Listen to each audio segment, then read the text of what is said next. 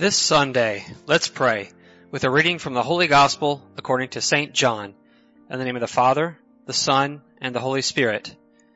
The next day, John was there again with two of his disciples, and as he watched Jesus walk by, he said, "Behold, the Lamb of God." The two disciples heard what he said and followed Jesus.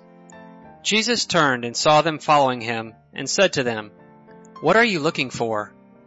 They said to him, "Rabbi," which translated means teacher, "where are you staying?" He said to them, "Come, and you will see." So they went and saw where he was staying, and they stayed with him that day. It was about 4 p.m. Andrew, the brother of Simon Peter, was one of the two who heard John and followed Jesus. He first found his own brother, Simon, and told him, "We have found the Messiah," which is translated Anointed. Then he brought him to Jesus. Jesus looked at him and said, "You are Simon, the son of John. You will be called Kephas," which is translated Peter. The Gospel of the Lord.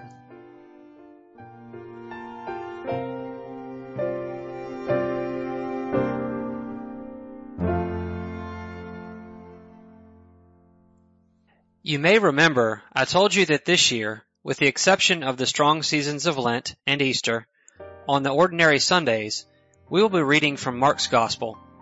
We will get to know St. Mark little by little. We will try to grasp his point of view of Jesus, the portrayal that he intended to leave for us. However, today we'll start by making an exception. On the second Sunday in ordinary time, after Christmas time, John's Gospel is read.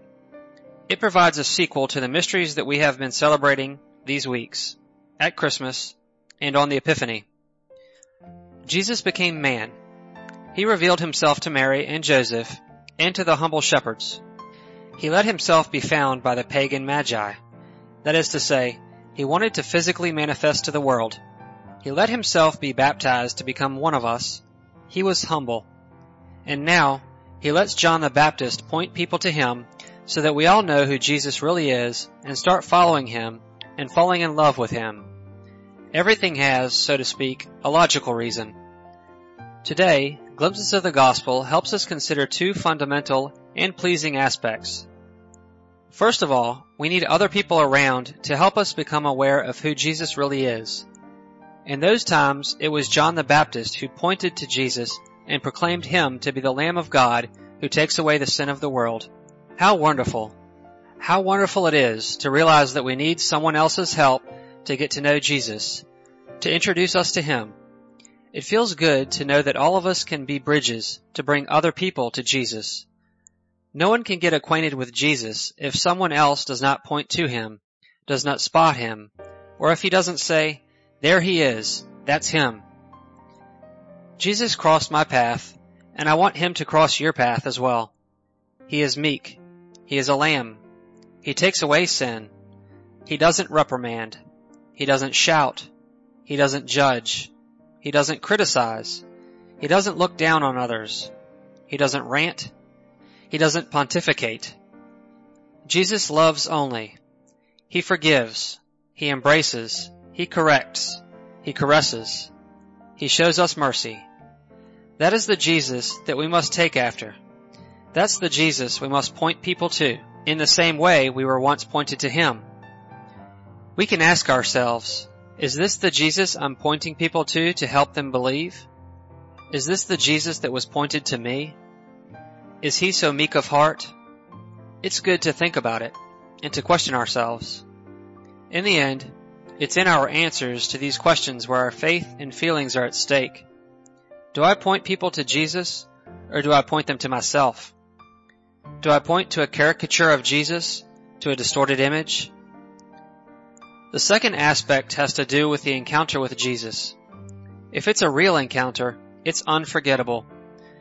Do you remember when and where you most enjoyed being with Jesus? The apostles never forgot it. It goes like this. So they went and saw where he was staying, and they stayed with him that day. It was about 4 p.m. It must have been awesome. Once we meet Jesus, there's an inevitable consequence.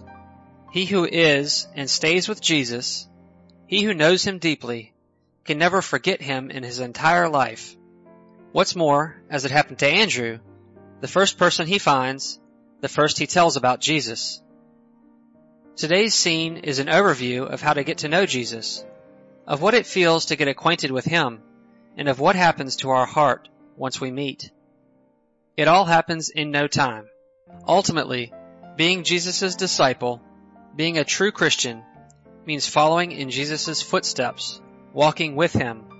It's posing a fundamental question to our hearts. Where do you live? That would be like saying, Jesus, I want to meet you.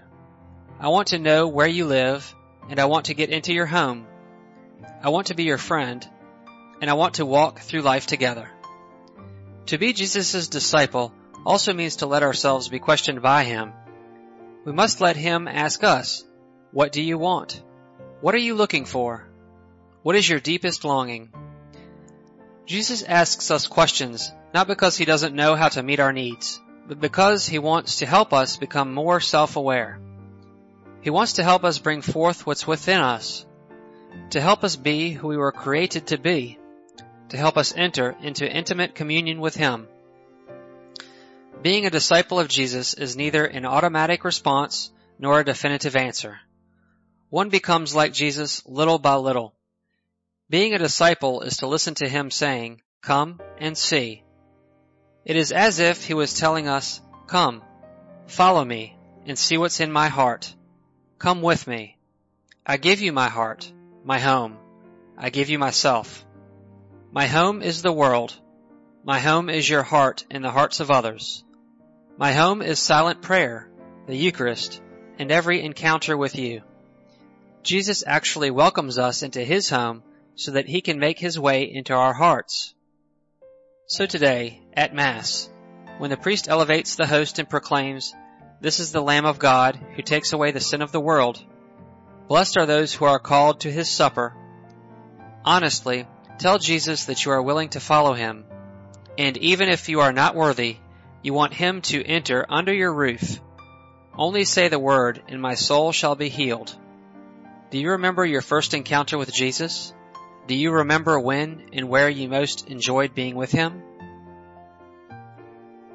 May we have a good day, and may the blessing of our merciful God, the Father, the Son, and the Holy Spirit descend upon our hearts and remain with us forever.